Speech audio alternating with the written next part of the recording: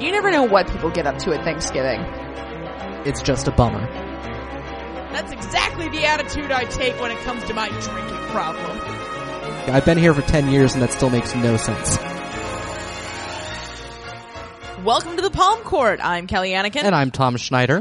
Let's go shopping! So a note. Yeah. A technical note. That's right. Over the weekend, we cleaned our apartment.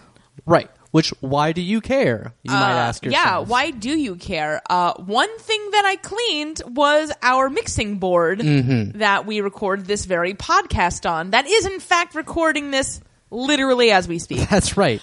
So I cleaned that, and I moved all the levels around, and then we sat down to do this, and Tom was like, what did you do, you monster?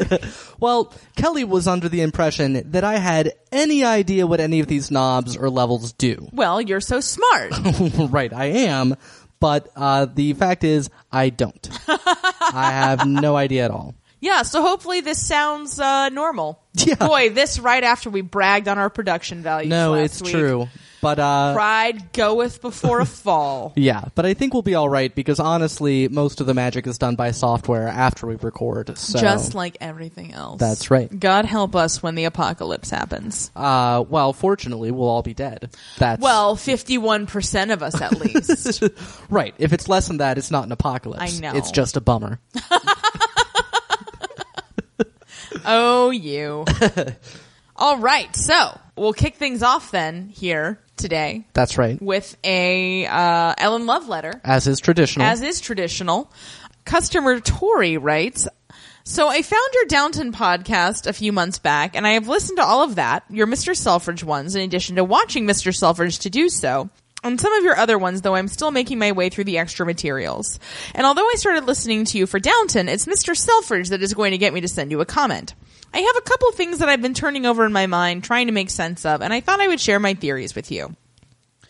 At the start of season 3, the fate of those two really confused me, and I do wish we'd gotten a little more confirmation on how that state of things came about. But my theory is that they were engaged when Florian died, him probably having moved out of Martle House sometime earlier. We know they weren't married, as she still Miss Martle, but she can discuss their relationship openly and was given a leave of absence while in mourning for him, so they must have had some form of recognized relationship, rather than just a secret love affair while living in the same house.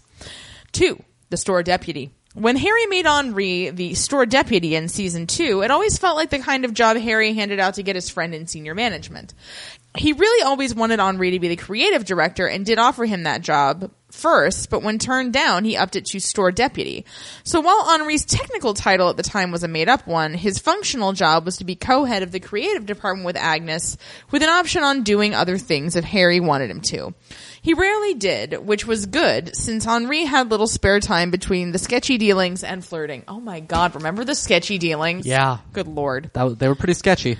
And after the war, in the brief time Henri was back, he definitely seems to have been only working with the creative department with the added authority to call himself store deputy, but no additional duties. It does not seem the position of store deputy was ever held by anyone else during the war while Henri was away, so it probably wasn't a terribly important position. The most likely explanation is that Harry wanted Gordon to learn about being higher in the chain of command, so he thought the store deputy position was a good way to do so. Then when Gordon said he didn't want it, Harry was left with people competing for a position he didn't really need filled. Then when Gordon changed his mind again, Harry ended up not going through any false show of fairness and just gave it to Gordon. 3. Wandering characters. You said last episode that the Leclercs were gone for good. Did you mean really gone for good or gone for this season? Because I always kind of figured they were gone for most, if not all of this season, but I have a fantasy about Lady May strolling back in next season with the Leclercs in tow and taking London by storm. For now, I'm content imagining that she's roped them into helping occasionally with some big events in Paris where Henri keeps to the background sketching, while Agnes actually runs the show, occasionally getting upset whenever Lady May starts eye-fucking her husband. Tori. Yes. It's a very unelaborate sign-off. She does which add, is fine. P.S. Obviously, I'm really enjoying all the podcasts from you two that I've listened to. Keep up the good work and avoid any stick-poking kids. Yeah, so these are all interesting thoughts. I think the Miss Martle and Florian one is pretty plausible. Although I feel like he would have stayed living in her house. She lets George Towler stay there. Yeah, that's true. She's clearly decided that that's fine in general. I mean, I think their relationship, was clearly recognized it wasn't a secret. I mean, Mr. Selfridge can open expense accounts for his various floozies. I think Miss Martle can take Florian out in public occasionally. Well, he at least knows how to behave himself.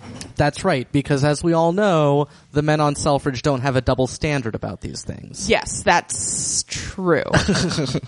Well, no, Mr. Grove said it was fine, and he's the biggest double standardy guy of them all. Yeah, that's true.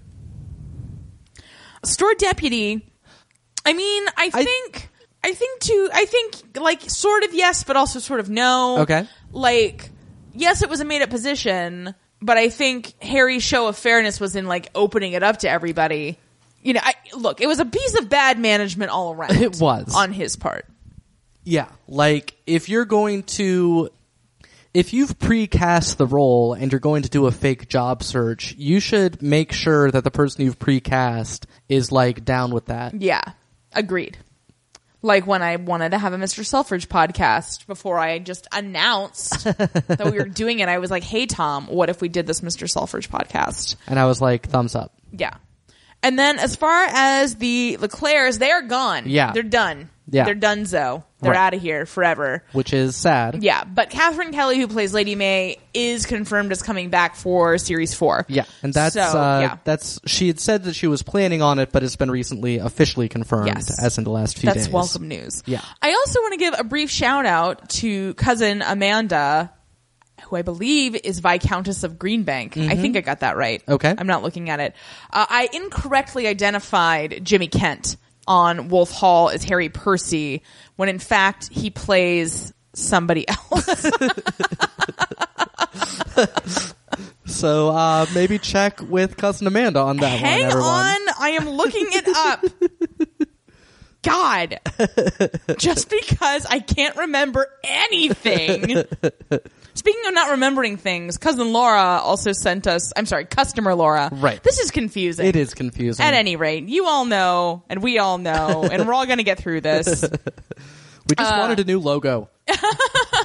We wanted the Piven. But she sent us an itemized cast list of everybody on Mr. Selfridge with just like hilarious like identifiers for each person, which was really awesome. Yeah.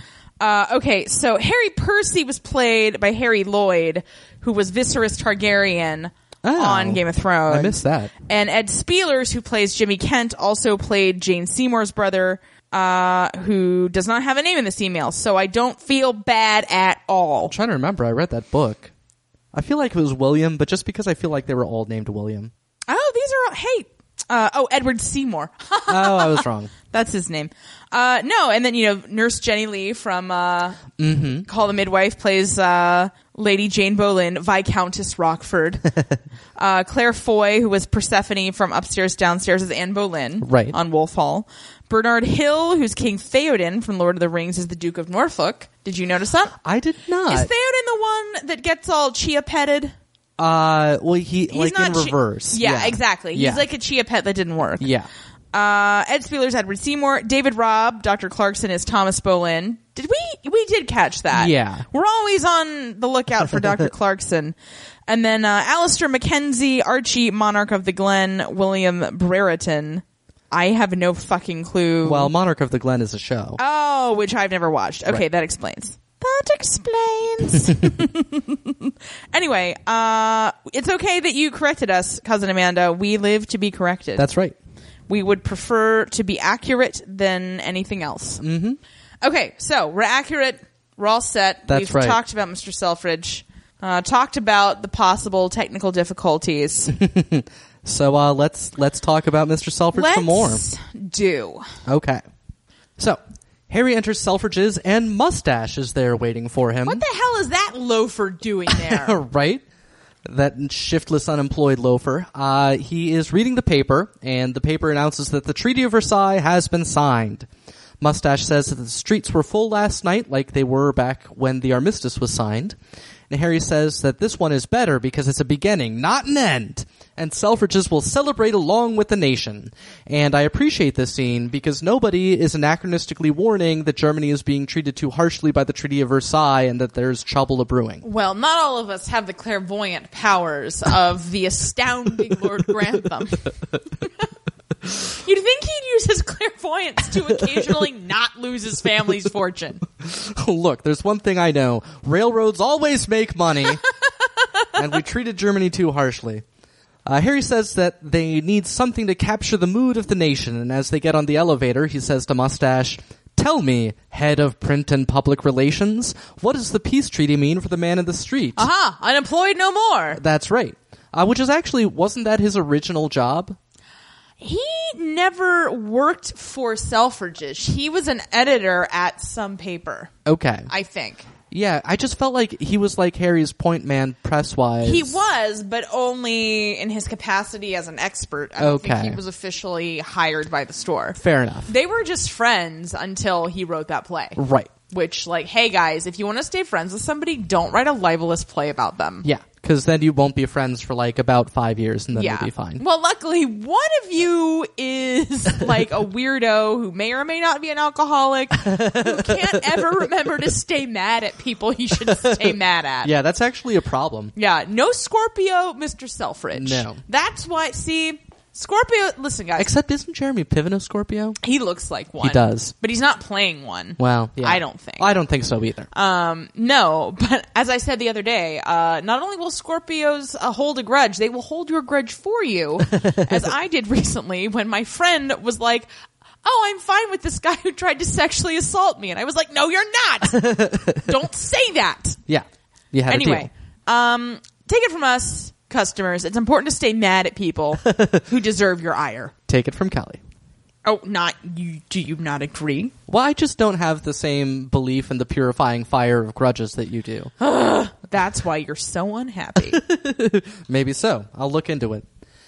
In any case, what Mustache thinks the treaty means is the first proper holiday for 5 years. Harry loves that idea. So they walk through the upstairs hall and they're talking about things like trips to the seaside and picnics in the park. And then Mustache chimes in with cricket and cream teas. And Harry's like, "I've been here for 10 years and that still makes no sense." Mustache suggests the slogan "Britain on holiday," but Harry changes it to "Britain at play" and tells him to brief the heads of departments and he wants plenty of press and advertising. That's, Mustache's whole job, so sure. They greet Plunkett and head into Harry's office. Mustache asks how much he should spend. Harry says whatever it takes. They need all eyes on Selfridges.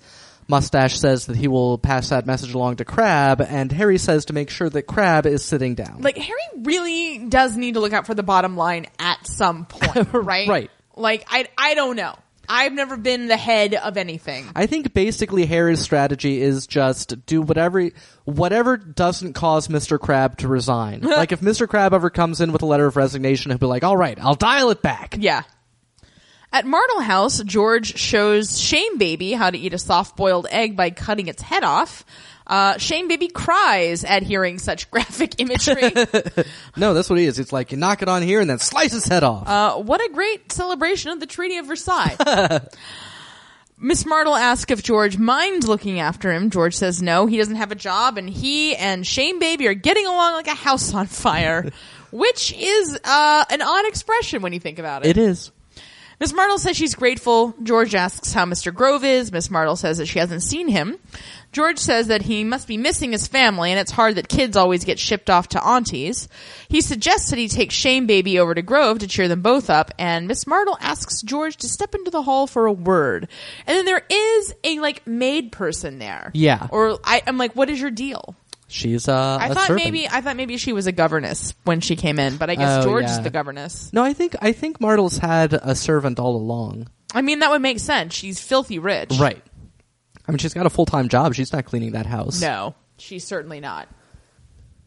In Grove's office, Crabbe knocks and enters, and Grove is there staring into space, too distracted even to say, "Come." What has become of us? Yeah, and actually, Kelly pointed out when we were watching it that the files are piling up. Yeah, the bit. files are piling up again. Yeah. Which means we might be in for another Get It Done montage. Look out.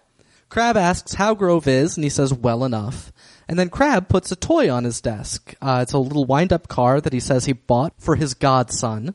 And he says it goes at quite a speed if you wind it right up.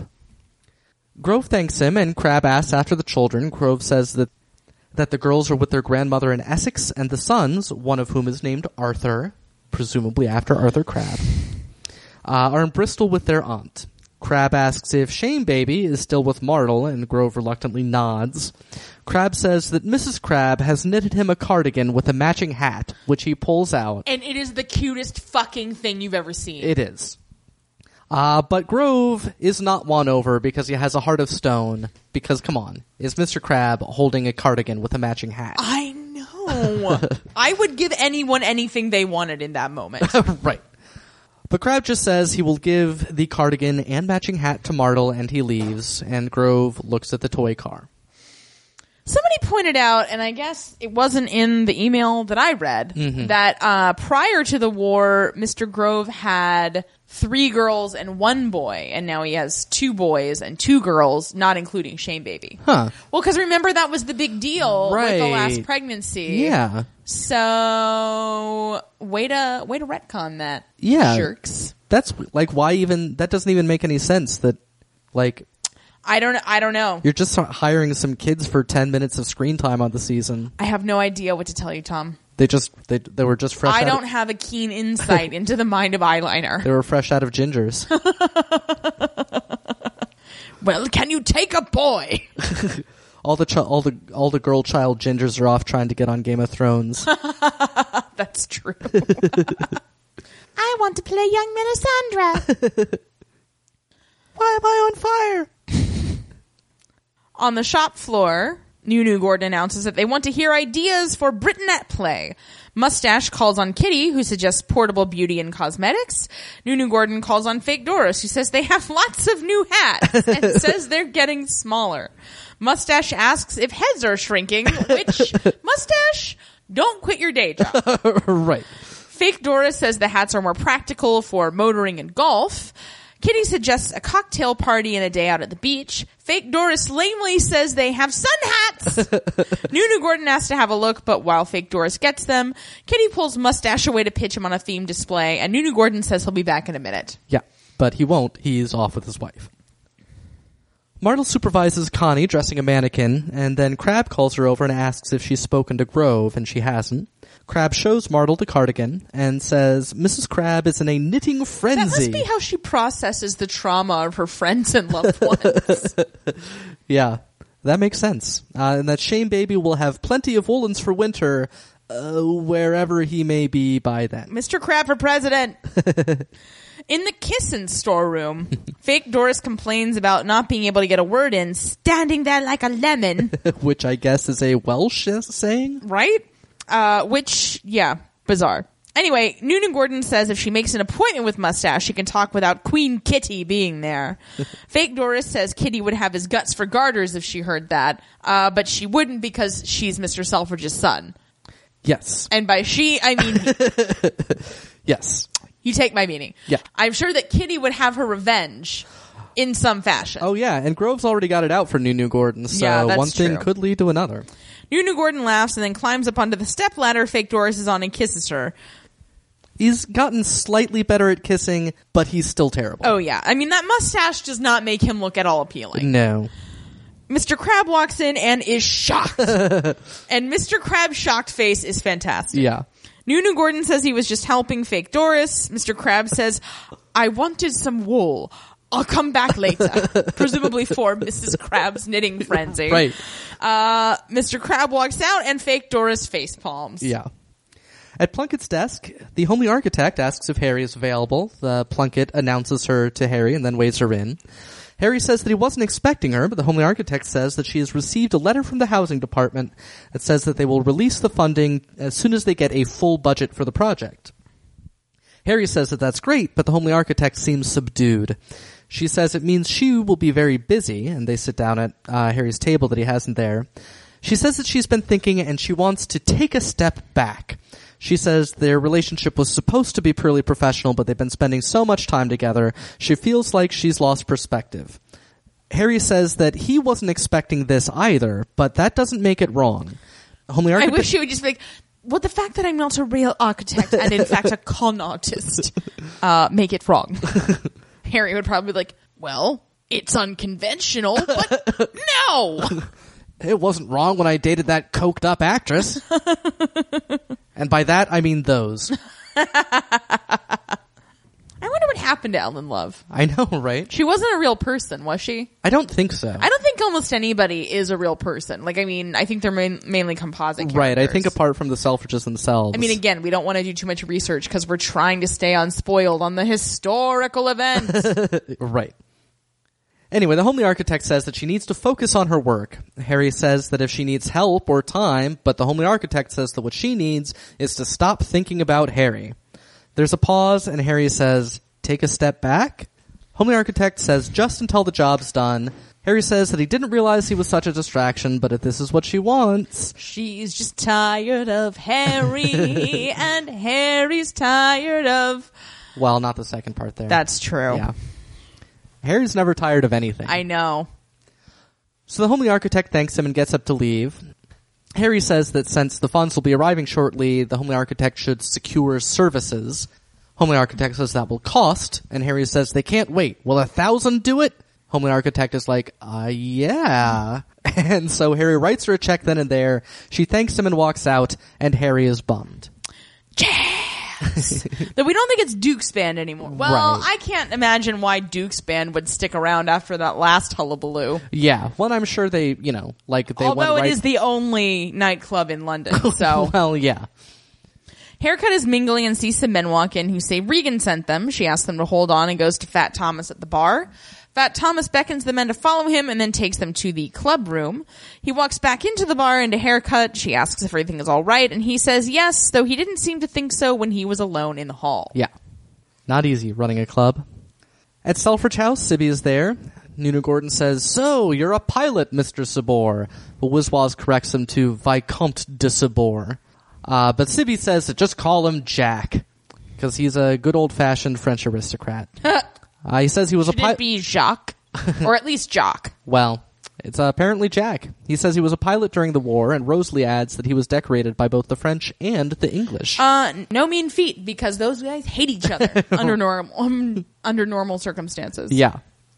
Harry says that he'll be working with Sergei, and Sergei explains that Sibby will be making a series of flights, while Sergei drums up press and investors, after which they will set up commercial flights on the same routes.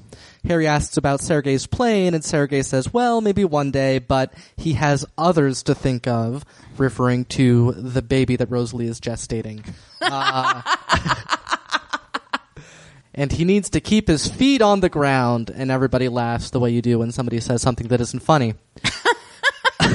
Oh, but that was really funny when you said that about gestating. No. Okay, That's not, I just didn't no. want you to think I wasn't laughing at your joke. No, that's not what I thought. I definitely was laughing at I it. specifically remembered that awkward laughter at the dinner table from the Okay, great. episode. Yeah. Sibby notices Violette brooding and asks if she's flown on a plane. She says yes, and it's like a different world above the clouds. Everything seems so far away. And Sibby seems intrigued. Jazz! Fight! The two men from before burst out of the back room, punching each other. Yeah. Chairs are swung, tables are knocked over. Fat Thomas tries to jump in and wrestle them apart, which is ridiculous. Yeah. Like, you're fat, not strong. He gets elbowed in the face, but gets back up and shoves them towards the door, telling them to get out, and it's his club. The uglier of the two says that it's Regan's place, and not to forget that. Which I can't think that Regan is super into people having brawls. Right. I can't think that either. And then they head out, and one of them does a little, like, intimidating, like, ooh, thing on his way out. And it's like, weren't you fighting with that other guy that you're now apparently leaving with as a buddy? Right. Anyway, Haircut goes up to Fat Thomas and tells him that he's bleeding. Fat Thomas says to get the band playing again. Haircut signals to Joe, so definitely not Duke. Right. And tells somebody to clean everything up, emphasizing no glass. Yeah. Meaning the glass that is broken everywhere. Right. They should not have that no more. Yes, because Haircut knows how to run things. Who's been their replacement George Towler? Although, honestly, I don't think that he did anything. Yeah, I don't think so either. Well, and I also would like to say, next time you're interviewing for a band, start off by saying, hey, when there's a fight, keep playing. Yeah. Yeah, most bands nowadays will. Yeah. I think. I mean, I know the Rolling Stones did when those people got killed. May not be the best example, although points for choosing a British band. Oh, yeah. In Fat Thomas's office, Fat Thomas looks at the damage to his fat face as Haircut walks in. He's not even fat. I know. Fat Thomas says that he thought he could keep Regan's room and his club separate, but this lot that's coming around will cause trouble regardless. Haircut says that Regan needs to sort it out and Fat Thomas has to tell him. Fat Thomas laughs skeptically. Haircut says that when she first met Fat Thomas, he had a dream of being his own boss, so what is he doing now? She says that he has been too busy swanning around with Violette Selfridge, and Fat Thomas says, don't, because it's over now. Haircut says that if Regan wants gambling, fine. She has worked at casinos, and Fat Thomas would not believe the money that changes hands there if you get the right crowd in. She says that Regan can't get that crowd, but Fat Thomas can if he wants to. She walks out, and Fat Thomas is intrigued. Haircut, man. Yeah. Haircut's amazing. Fat Thomas, you better haircut that down. That's right. No, we've been counting on her this whole season, and it's paying off. Yep, it's exciting. At Selfridge House, Harry's reading the paper at breakfast as Ma walks in and says, "Good morning." He says that dinner went well. Ma thought that the homely architect might have been there since they've grown so close. Harry says they've called things to a halt while they work on the estate, and Ma says that might be prudent. Harry says that it came out of the blue. Ma asks if her family knows about them, but Harry says she only has a brother whom he hasn't met because they're pretty much always working. That's not suspicious. Right. Ma says that's not true unless they have a lot of overnight meetings. Wink, wink. She says if the homely architect wants to do her job without distraction, good for her. The estate will be finished soon enough, and then they'll have all the time in the world. Which is probably what Harry thought about Rose. Well, I always feel like Ma gives good advice.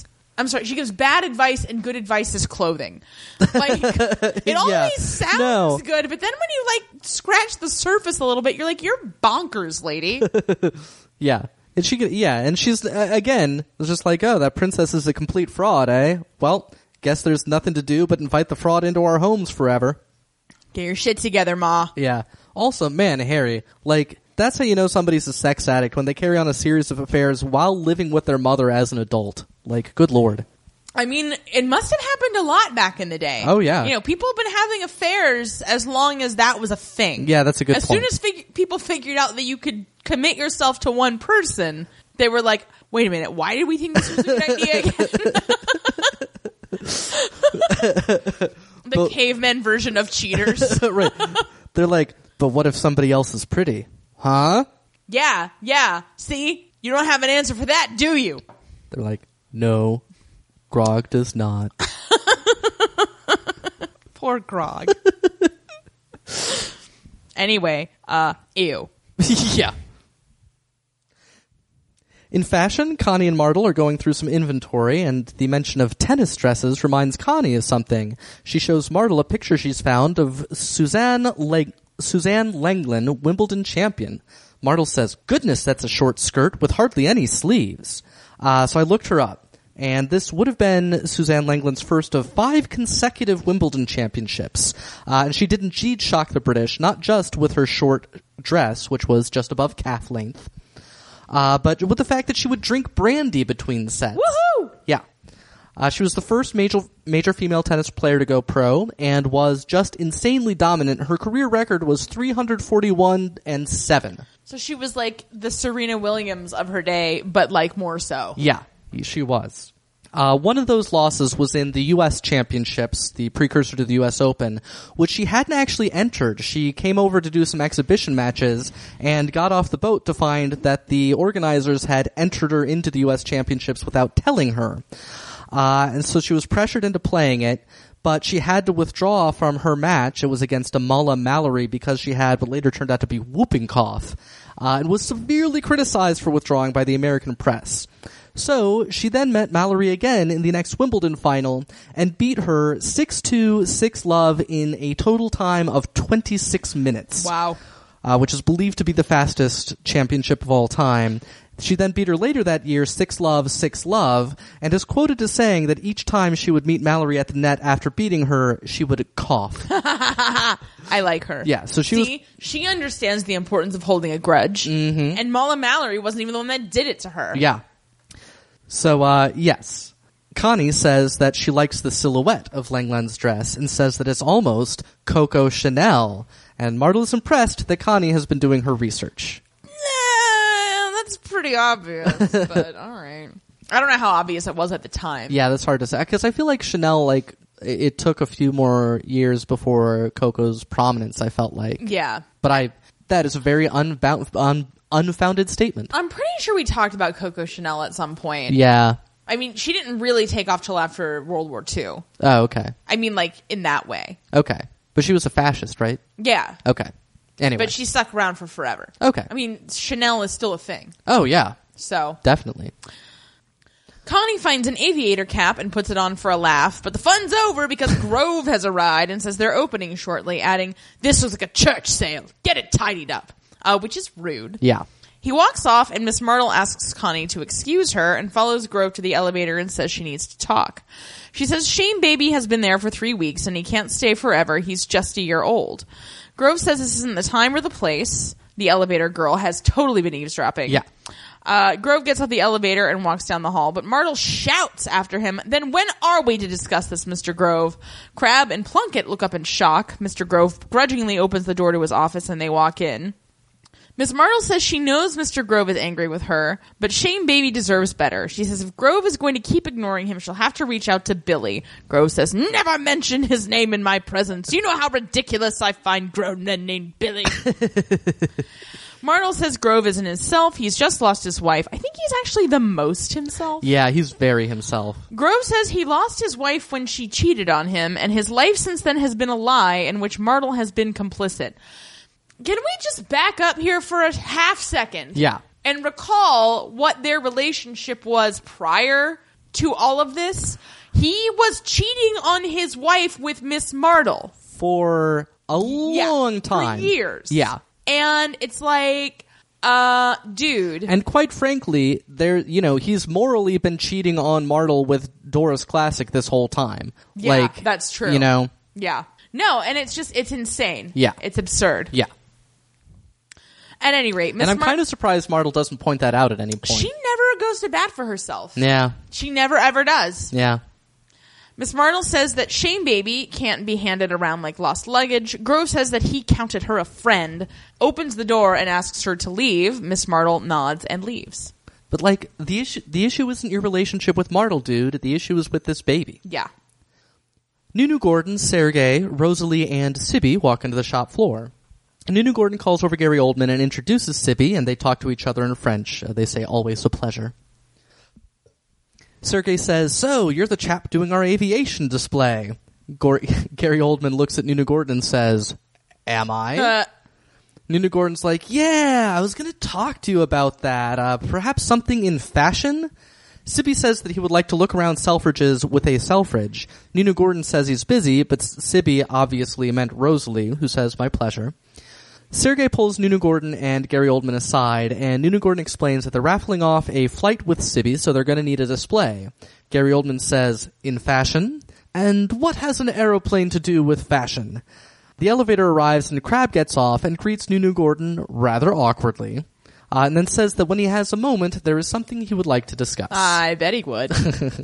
And it has nothing to do with wool. Sibby tells Rosalie that it's a shame Violette couldn't join them. Rosalie says she's usually very lively. Sibby says that Wizwaz told him that she had been in trouble. Rosalie says that she'd been going out to a club. Lots of girls do. Sibby says she was arrested, and Rosalie says they arrested everybody. She says Violette wouldn't have been there, but she was seeing someone, and adds that it's over now, and Sibby smiles at that revelation, and that Wizwaz shouldn't be gossiping. Sibby says that these are the missteps of youth, a storm that will blow itself out. I am very pro-Sibby. Uh-huh. I'm kind of anti-Sibby and Violette because I kind of feel like he's too good for her. Right, but, Violette's got spirit, like something. I don't know. Well, and I know that we have talked about her before on the podcast, and she does eventually become a Viscountess. Yeah. So I'm guessing this is the dude. Yeah, that seems quite plausible. And I will say, too, look at Rosalie going to bat for her sister here. Oh, yeah, which is great. No slut-shaming whatsoever. Mm-hmm. Well, and even because we know they fought about it. Yeah. They delayed a whole dinner. Mm-hmm. Oh, they sure did. In Crabbe's office, Crabbe tells Grove that they're giving away 100 hampers. Grove looks at the full-page ad and says it will certainly get attention, but Crabbe asks if it will boost profits. He says the budget for this event is high, even for the chief, which I just note. We don't often note the fact, but they call him the chief all the time. That's true. Yeah. He says it's all very well getting people in to admire the show, but the more Selfridges spends, the more the customers have to spend. Grove smiles and starts to leave, since they both know Crabbe just needed to blow off some steam about this. But Crabbe says before he goes, Mrs. Crabbe asked him, Mr. Crabbe, to pass some papers on to Grove. And they are magazines with listings of mature, educated women happy to provide care of children. And, postmenopausal doing it, presumably. Upon request. He says that for a man in Grove's situation, they could act in loco parentis, and that it must be very hard for him and the children being away from each other. This is good of Mr. Crabbe to do, but also, has Mr. Grove never heard of a governess? I find this very hard to believe. Yeah. Regardless of what he's heard, Grove says that he doesn't wish his personal life to be discussed, and his domestic arrangements need not concern Mrs. Crabbe any further. And he walks out as Crabbe says that it was just a thought. At Lizard Club, Loxley reads the Selfridge ad as some men walk in. He greets them and they all sit. As Loxley asks if they've seen the ad campaign, they say it's a patriotic gesture. Loxley says it promises to be the usual Selfridge spectacle, and perhaps as major shareholders, perhaps they should pay a visit, lend support, and look at things from a business perspective. They say it's a good idea and look like twats. Also, has no one on the board been doing this? Apparently not. Because that might explain a few things. Right. They're like, oh, we were just planning on drinking port in this club until we die, but I suppose we could look after our investments. Connie struts up to Martle House, not for any special occasion, it's just standard Connie strutting. Oh yeah, it's pretty nice strutting. Yeah. George answers the door wearing an Indian headband of the sort that I was just old enough to have made in first grade and not find out that it was racist yet. Mm-hmm. Hopefully that's not happening anymore. I hope that as well, but you never know what people get up to at Thanksgiving. True. True. Connie is surprised to see both him and the headband, and George takes it off as she walks in and says that she is there for Miss Martle, who is going to give her some more couture magazines. George says that Martle isn't back yet, and then Shame Baby starts fussing, and George goes to him in the next room. Connie comes in, and George introduces her to Shame Baby. Connie says, "You looking after a baby?" George says, "Why not? If Connie can sell frocks to rich ladies without scaring them off." Solid point. Yeah. George says that Martle says that Connie is doing very well in fashion, and Connie smirks and says that she tries. And I like that too. That must be really nice to hear your boss telling somebody else. Yeah. They look at each other for a bit, and then it gets awkward, and George says that he'll have to get Shame Baby his tea. Connie says that she won't keep him, she'll get the magazines another time.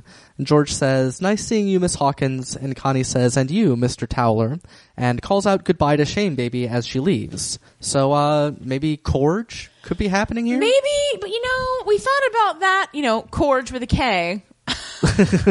Back when, Right. Katie was always like, George Towler. Yeah. And that never came, because the Hawkins girls just flirt with everybody. That's their MO. Mm-hmm. But at the same time, George has been, the Swiss Army knife of this show. Right. So presumably, he needs to be a can opener for Connie or something. It may come to nothing. Yeah. Certainly, but.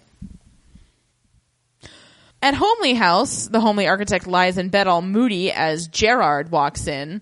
What does he do all day? Yeah. There's no indication at all. Is he just making contingency fake blueprints? This one's a fake blueprint for a bridge. This one's a fake blueprint for a castle.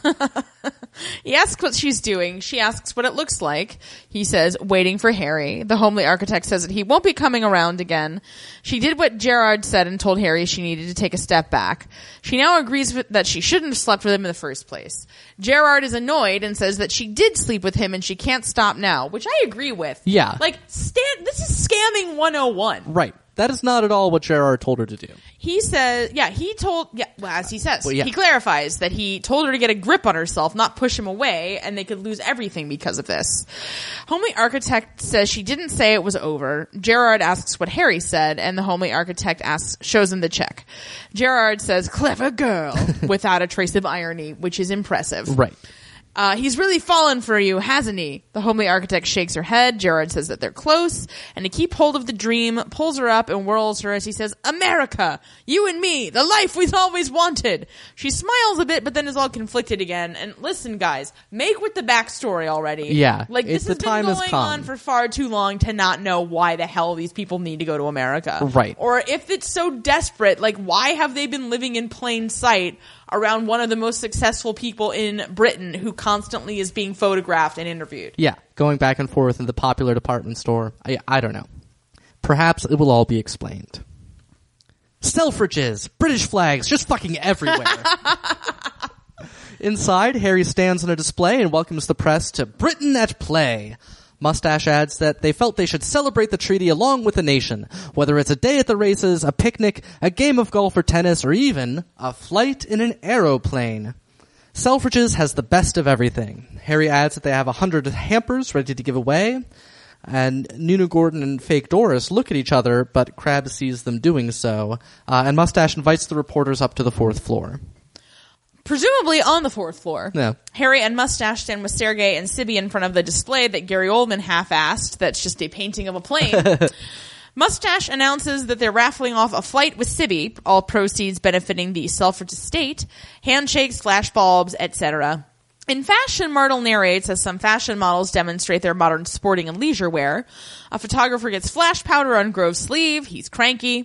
Mustache asks for further questions. The press mob moves on as Grove goes off in another direction, though not without glaring at Myrtle again in case she hadn't gotten the memo. Right. Because she's definitely at fault for that photographer. And Shane Baby. And everything that's ever happened to him. That's right. Up to and including his wife's invalidity. His first wife. Right. At Martle House, Baby Daddy is collecting Shame Baby's things. George gives him a stuffed bunny that Shame Baby apparently can't do without. Baby Daddy says he'll take Shame Baby on a picnic and a ride on the bus. Okay. Yeah. Spare no expense, Shame Baby. Daddy. Yeah, right.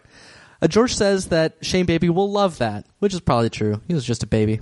So he goes to get him. Baby Daddy stops him to thank him for looking after Shame Baby and to tell Martle he hopes to soon have a place of his own and take the baby back. Shame Baby toddles on up, and Baby Daddy goes to him, and George looks conflicted. In Crab's office, Nunu Gordon sits in front of Crab's desk as Crab hopes he's not speaking out of turn, but he's concerned for Fake Doris in particular. He asks if they are involved romantically. No, I was just sucking rattlesnake poison out of her lips. Nunu Gordon says their friendship is surely a private matter, and Mr. Crab says private or secret. Crab, boom! Yeah. Nunu Gordon says he respects Fake Doris and would never compromise her reputation. Mr. Crab says, you are Mr. Selfridge's son. You may choose from many paths in life. Miss Calthorpe has only a few at best. You have a responsibility. Yeah. Nunu Gordon tries unsuccessfully to find another direction to look in. This is amazing. Yeah. Like, that line was just killer. well, and the other thing too is like, I don't think you could rely on Harry to give him this kind of, you know, guidance. Yeah. Because Harry would be like, your first expense account, your first floozy. Yeah. I mean, I don't even know how Harry would react, honestly. Like, No, I don't either. Yeah. I mean, Harry's never, you know, fucked anybody that worked for him, except for this architect. But that's like a side project, so like that doesn't count. Yeah. That's a good point, though. That's not true, actually. Ellen Love did. But it's always these women who were sort of like tangential contractors. Yeah, well, he fucked her before she worked for him, and then the homely architect, they are kind of, I mean, it was her project to start with. Yeah, that's true. Anyway, he's never had sex with anybody that works at the store. Yeah. At some pool hall, Fat Thomas walks around after Regan, saying that Regan's gambling room is scuppering his club, and the rough lot is keeping Fat Thomas's lot away, and the club could be closed in a month. Regan hopes that Fat Thomas isn't going to disappoint him. Fat Thomas says that they could all be making a lot more money. Regan finally turns and faces him, and Fat Thomas suggests that they move the roulette wheel out of the back and make Colliano's a gambling club. And he says that one thing means big money. Baccarat.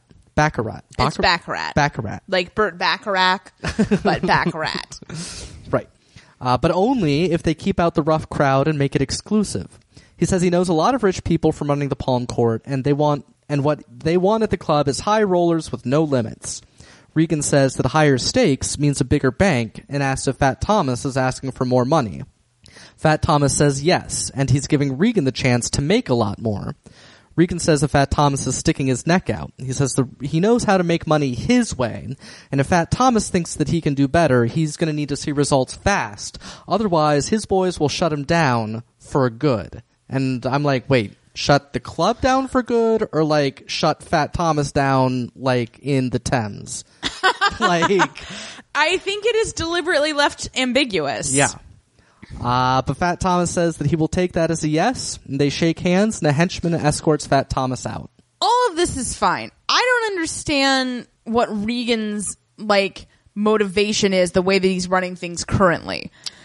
Well, I think the point goes back to Haircut saying that Regan couldn't run a high roller fancy plays. Right, but what is he trying to do currently?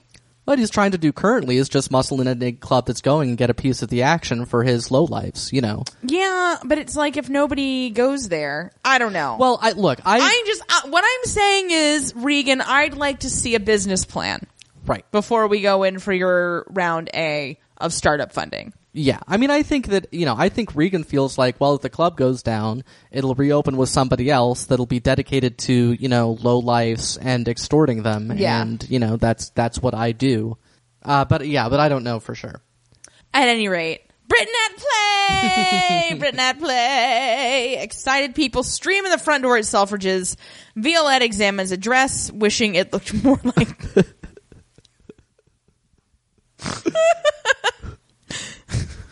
Violette examines the dress, wishing it looked more like furniture. Sibby comes up to her and says that red is not her color. Green or gray suits her, which is true because that is what she is wearing. Right. Like, again, I don't even think I like his, like, courtship of her. I'm like, dude, that's very, like, duh. He's just trying to get her talking. Violette says she's not really looking and walks off. Sibby follows her and says she is drifting. Violette says, if you say so. He says she's a little lost. She says, if you say so, are you done with your extremely on-the-nose flirting? I need to find a couch hat to go with my cape. Sibby says that when she is tired of looking at dresses, he'll buy her a drink. He can tell her about his plane journeys, and perhaps she will feel a little less lost. He bows and says, Mademoiselle, and walks off. Rosalie strolls up and says Sibby was asking about her. Violette hopes she told him about her shameful history, but Rosalie says it didn't scare him off. Violette says, so you did tell him? Rosalie says that he knew anyway, and Violette says to stop gossiping about her and stop matchmaking. Rosalie says she just wants Violette to be happy and walks off with the martyred face to end all martyrdom. Yeah. She just, wow. That's her whole thing. You really needed to not pay as much attention to your mom, Rosalie. Yeah. Rosalie has got one tear ready to go at any moment. She never sheds it, but it's always on deck. It's impressive. Yeah. I also like, if you keep pushing your Violette impression, it'll end up as a Dalek, which I kind of like. If you say so. Where's my couch cake? I love Fat Thomas. Nunu Gordon and Fake Doris stand in the totally discreet location of the middle of a public staircase. A common place for secret young lovers to meet. That's right.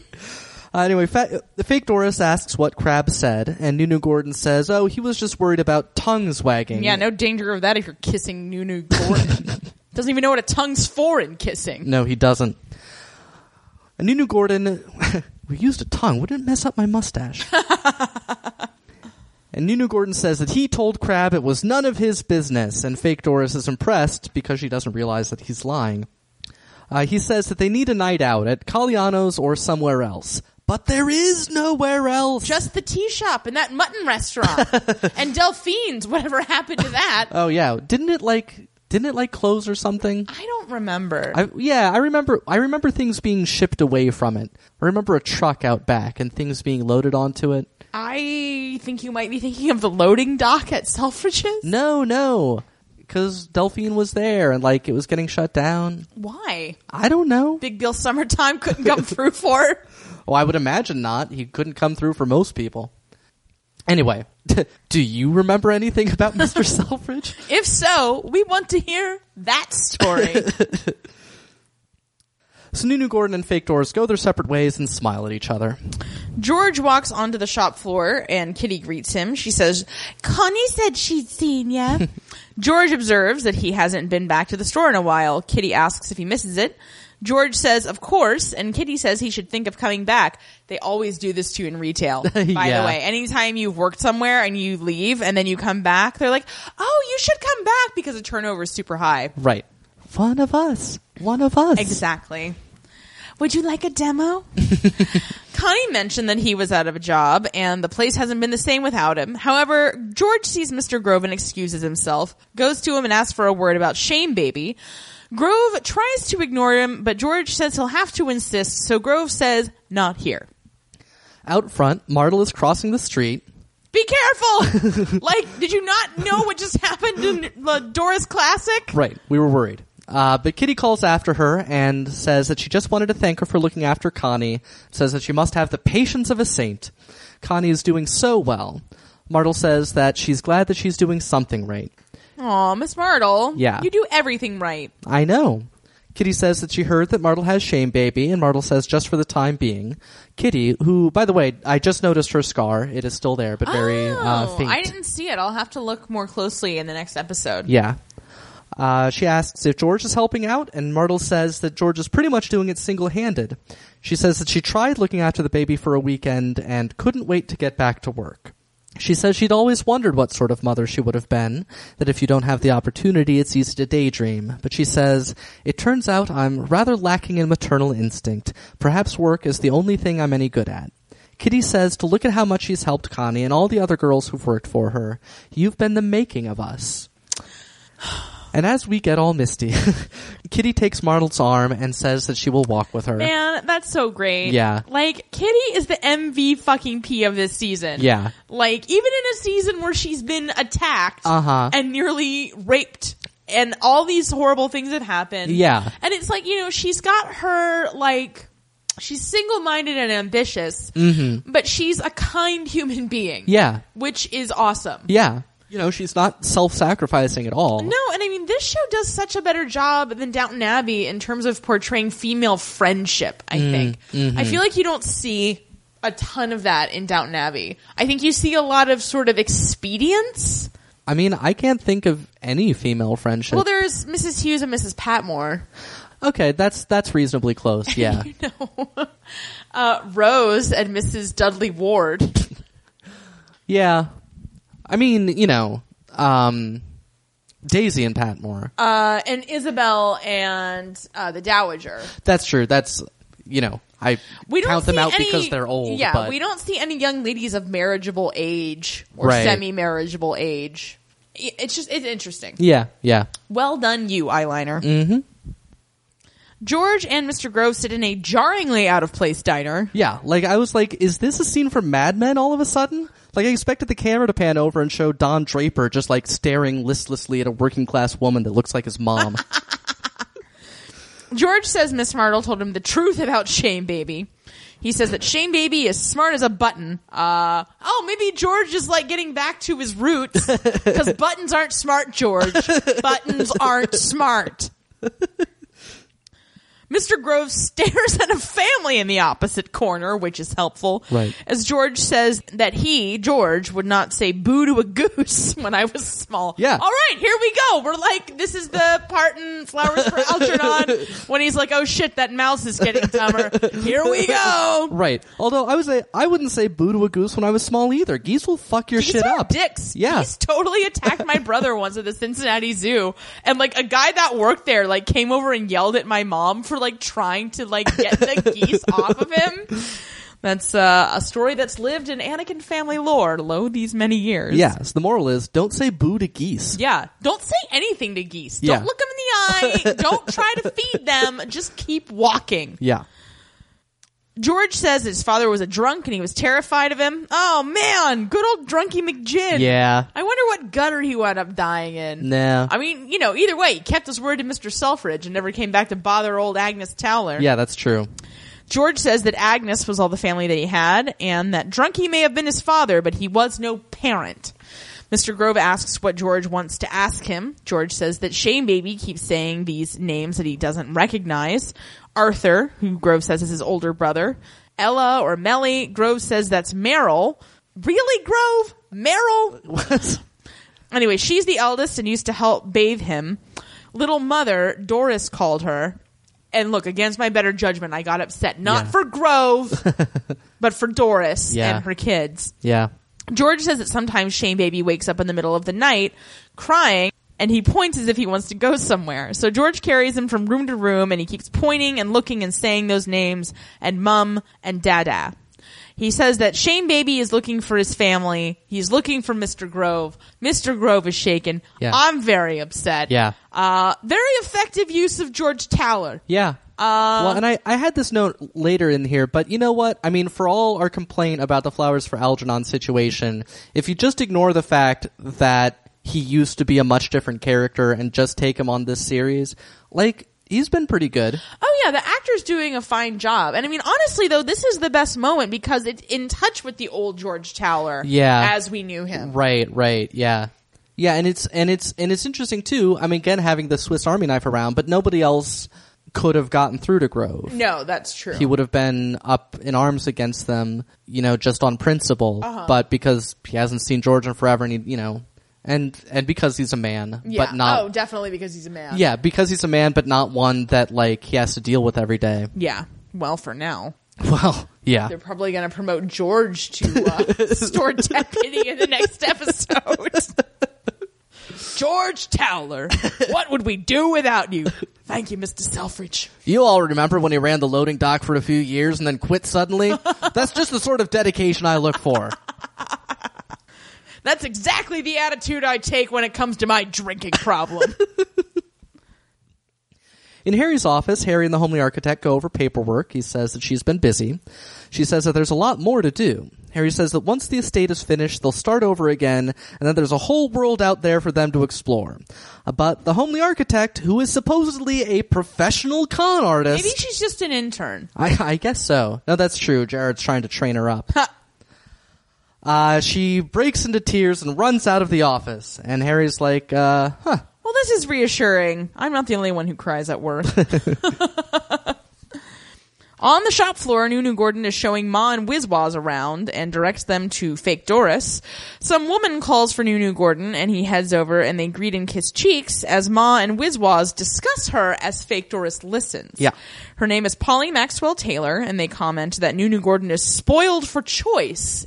What with all his competitors being dead in the mud in Belgium. Right. And the Taylors are apparently a very good family. They walk away as Nunu Gordon and Polly and some friend of Polly's walk up. Polly looks at a hat and says her mother would have a fit. Fake Doris says it's one of their more modish hats. Polly asks what Nunu Gordon thinks. He says topping. Of course it is. It's a hat. The zing! Don't quit your day job, Nunu Gordon. Polly says that settles it. Tell the girl I'll take it. Mm-hmm. She says she'll wear it to the regatta as Nunu Gordon says Miss Calthorpe, and fake Doris says of course and goes to box it up. They walk off as Polly comments on the Selfridge tendency to collect aviators. Fake Doris fights back tears as she tries to box the hat. Oh my god, you guys. Yeah. Kitty comes up and says that she will do it, and she says, take 5 minutes, wash your face, come back, no one will know any better. Yeah. And this is what we're talking about, guys. Bitches helping bitches. Yeah. And this is like, and Kitty is rivals with fake Doris, and has been, you know, as, you know. I mean, in the sense that Muhammad Ali may fight a baby. Right. I'm just saying it's not that she likes fake Doris particularly, she's tried to undermine her several times, but.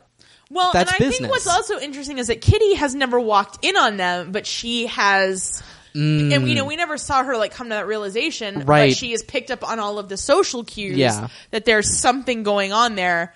She may not know to what extent it is, but she just knows, hey, this lady needs help, and I'm super Kitty, so I'm gonna help her. Yeah. No, and also props to fake Doris for getting through the interaction professionally, and she said, yeah, I'll box it up. She said it was one of their more modish hats, you know, she went through her sales pitch and everything absolutely. like that. She did a great job. Yeah. Points all around to everyone but Nunu Gordon. Right. Who continues to suck as much as his childish incarnation. So Fake Doris walks off past Harry and Crabbe, who are getting off the elevator, and they see Loxley along with those two chuckleheads, who are named Barrett and Lowe, not that anybody cares. So they're Neil Gaiman characters. Yeah. One of them says that they thought they'd check things out as shareholders, and Loxley nods at the display and asks if Selfridges is selling cars now. Harry says that it's just a talking point. Are we not remembering the whole thing where they had the car to sell and then he drank and drove it? Is this supposed to be a callback? Or... That's an interesting question. I don't know. Harry says once the imagination is moved, the hand automatically moves to the purse. Loxley suggests that the plane raffle is more expense, but Crabbe says that the flight was a gift. Harry adds, from my son-in-law's business partner. Loxley says, oh, family and business, never too far apart. Which, I mean, Harry just gets owned by Loxley in every interaction they have. I'm like, not Team Loxley exactly, but Harry, he's like a way more competent businessman than you will ever hope to be. Yeah. Like, the only thing we've ever really seen him do wrong is hit his wife. Right. And, like, you know, kill a bunch of people indirectly. Right, which was pretty bad. No, well, he's generally much more competent. Yeah. He's just evil. Oh, yeah. But yeah, you can be evil and competent. Right. You know, if you want to be a successful evil person, it helps. Yeah. Take a note, homely architect. Yeah, Gerard can tell you all about it. Gerard should be in with Loxley on this. Yeah. He could convince Loxley to seduce Mr. Selfridge. He could probably do it. He probably could. But you know, Selfridge, when we were at school. It was like, we could do that now unless, of course, you're scared. I don't run. Who you calling chicken?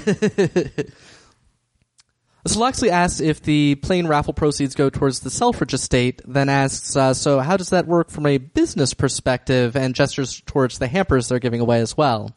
Harry says, oh, this is just the first step. They'll see the next one soon enough. Loxley says that, oh, then they can expect profit and dividends to soar, and the two idiots with him smile at that because they're so dumb. Harry says, well, but they've already started walking away. So Harry goes to the elevator that he just got out of, and Crabbe asks him what the next step that he's talking about is. Harry says, something we've never done before. It's bold, aggressive. I'll need your advice. So Crabbe is a bit concerned, as you might expect. So we watch as Harry walk into his office, but then Grove steps out and calls to Crabbe and asks him if he still has those magazines. And Crabbe smiles and says that he'll get them now, and Grove thanks him. In front of the plane painting, Sergei announces it's time for the raffle draw. He gestures to Sibby, but we see him palming a slip of paper in his hand, which he hands to Sergei. And I hate this. Yeah. This is really shitty on a number of levels. Yeah. Because you can't raffle off a plane ride to fucking Violette Selfridge. Mm-hmm. It damages everybody's brand. It does. Yeah. Anyway, Sergei is taken aback, but announces that the winner is Violette Selfridge. Everybody grudgingly applauds, except Rosalie, who's genuinely happy and stupid. Right. And Violette, who is stone-faced. Violette reluctantly goes up to the stage and says she can't accept because I like to think she's the only one here with any fucking business sense. Right. Her and Sergei. Like, how did that happen? Yeah. She says to please draw again. Sibby says his word is final, but Violette insists. Sibby says very well and puts his hand in the bowl again, and then says his flight with her will be a gift, and asks her to promise she'll accept. She does. Sibby tells her to draw. She does and hands the paper to Sergei. End of scene. But I want to know who won that fucking plane ride. Yeah, I wanted to see somebody win it. All these poor disappointed bitches standing around. I know. You fail to understand the expectations you raised with that scene. I agree. Eyeliner. In the Kissin' Store room, Nunu Gordon attempts to tell Fake Doris that Polly is a nice girl once you get to know her. Fake Doris says, and how would I do that? At a regatta or a charity luncheon? Or would she come round to my room and have pilchards on toast sitting on my bed? Uh-huh. Yeah, that's pretty... Fake Doris, serving up some serious working class realness here. Yeah. Pilchards, by the way, are sardines. I did not know that, and I looked it disgusting. up. Well, yeah. I mean, they sounded disgusting. Yeah. She says that her and Nunu Gordon will never work, and Nunu Gordon stands there looking like a prat as usual, and then says that he'll tell his father about them and take her home to meet his family. And fake Doris says, I've already met them. I'm the girl who sells them hats. Boom! Yeah. She says that she's sorry, but it's over, this has to stop, and walks out of what is now, sadly, the former Kiss and Store room. This is one of the greatest things I've ever seen. Yeah. And this show's always done a great job of having people, like, very pragmatically end romantic relationships because of its middle class, Right. you know, milieu. Yeah. It recognizes that love very rarely conquers anything. Yeah. Yeah. No, and I mean, you know, these things, particularly at this time in human history, needs to be considered. Yeah. Because, you know, honestly, can you even imagine the field day that Wizwaz alone would have? Yeah. If this came out? Yeah. And, you know, it wouldn't ruin Doris's reputation per se, but all their friends come in and shop at that place. So if this gets around, Yeah. you know, she'll be this object of pity. Yeah. Yeah. And, you know, she wants to keep her dignity intact. Yeah. Mustaches be damned. Right. No, just well done, fake Doris. Like, wow. At Myrtle House, Myrtle answers the door to see Grove, who says he'd like to see George. God, what a dick. She invites him into the drawing room and calls for George, who comes downstairs and enters the drawing room. Grove invites him to sit and says he made arrangements for his children to return home, and they belong with him. George asks about Shane Baby, and Grove grimaces a bit, but says that he's not to blame for his mother's sins, and he wants him to come home to his family. George smiles and says that he'll get him ready. Grove thanks him. George walks past Myrtle on the stairs and smiles at her. Yeah, and, you know, he's doing a pretty good job. He saved the day. He did save the day. Who would have thought? At Caliano's, Fat Thomas stacks some chairs while he tells Haircut that he can't believe he was about to give up on that club. Haircut says that now he has Regan eating out of his hand. Fat Thomas goes to Haircut, who's just kind of hanging out and shuffling some cards, and thanks her for sticking by him. He asks what they're playing, and Haircut sets the deck down and says, "You tell me," and Fat Thomas smiles. Yeah! Let's get some fair cut. Or Hat Thomas.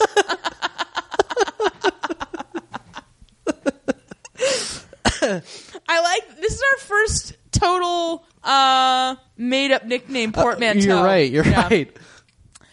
At Selfridge House, Violette is reading a magazine whose title appears to just be Women's Magazine. Yes.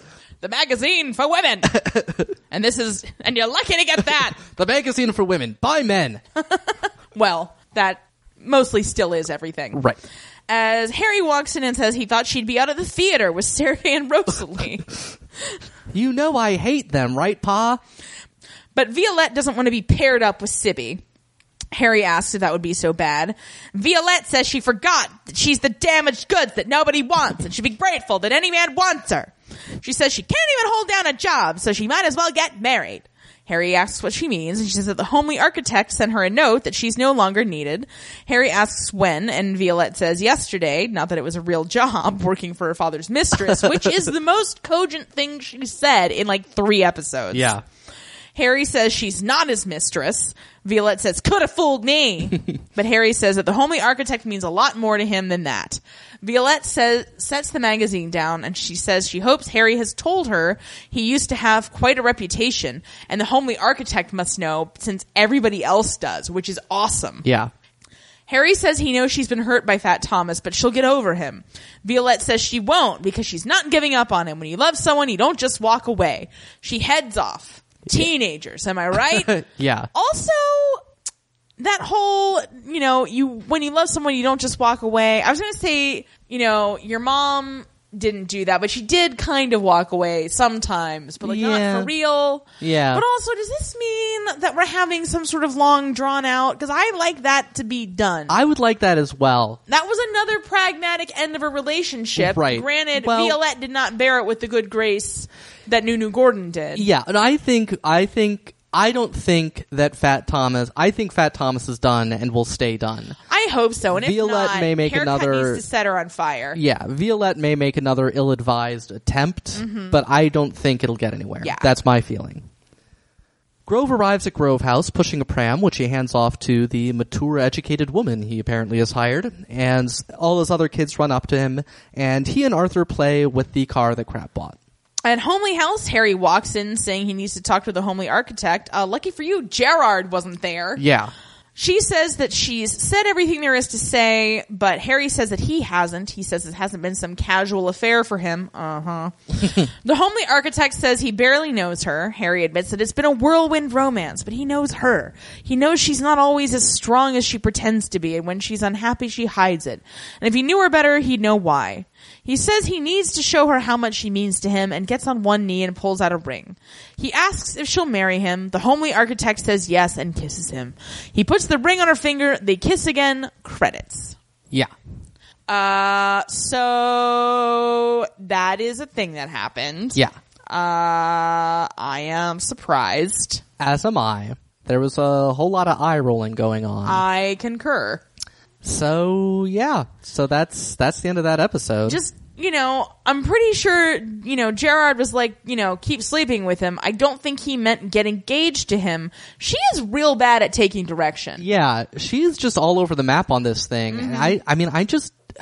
And obviously the story is that she's falling for Harry. Like, look, I can't really make a judgment until I know what her backstory is. Yeah. Because I don't know if I'm supposed to be empathetic with her. Well, right. I assume that we are. I mean, they shoot her like she's supposed to be empathetic. Well, right, exactly. But she's also a con artist, and it's like if Gerard is the villain here, then that needs to come across. Yeah. Like if he's, coercing so far, her. he's just all business. Yeah. As far as I'm concerned. Yeah. Yeah. So, well, they got 2 episodes left. Yeah, we'll see how this works out. Yeah. Yeah. Which brings us now to the Selfridge Awards, aka the Selfies. That's right.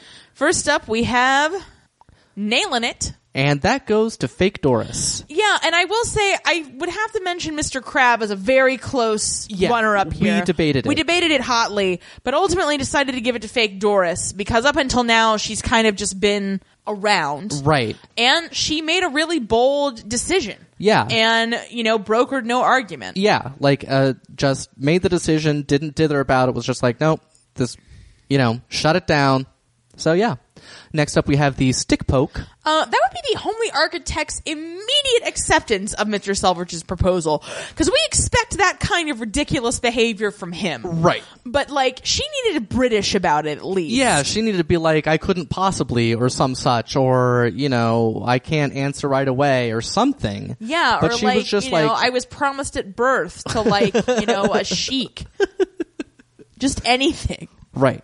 I can only ever truly be happy in America, apparently. But no, she was just like, boom, yes, love it. Well, and clearly, the thing here too is that she is in love with Mr. Selfridge now, not Gerard. Right. And again, that's fine, but we don't know anything about your relationship with him. Exactly. So I'd say that's a big whiff on Eyeliner's part. Yeah. In terms of not, giving us any kind of anything to hang our hats on. Right. As far as she's concerned. Yeah. Modish or otherwise.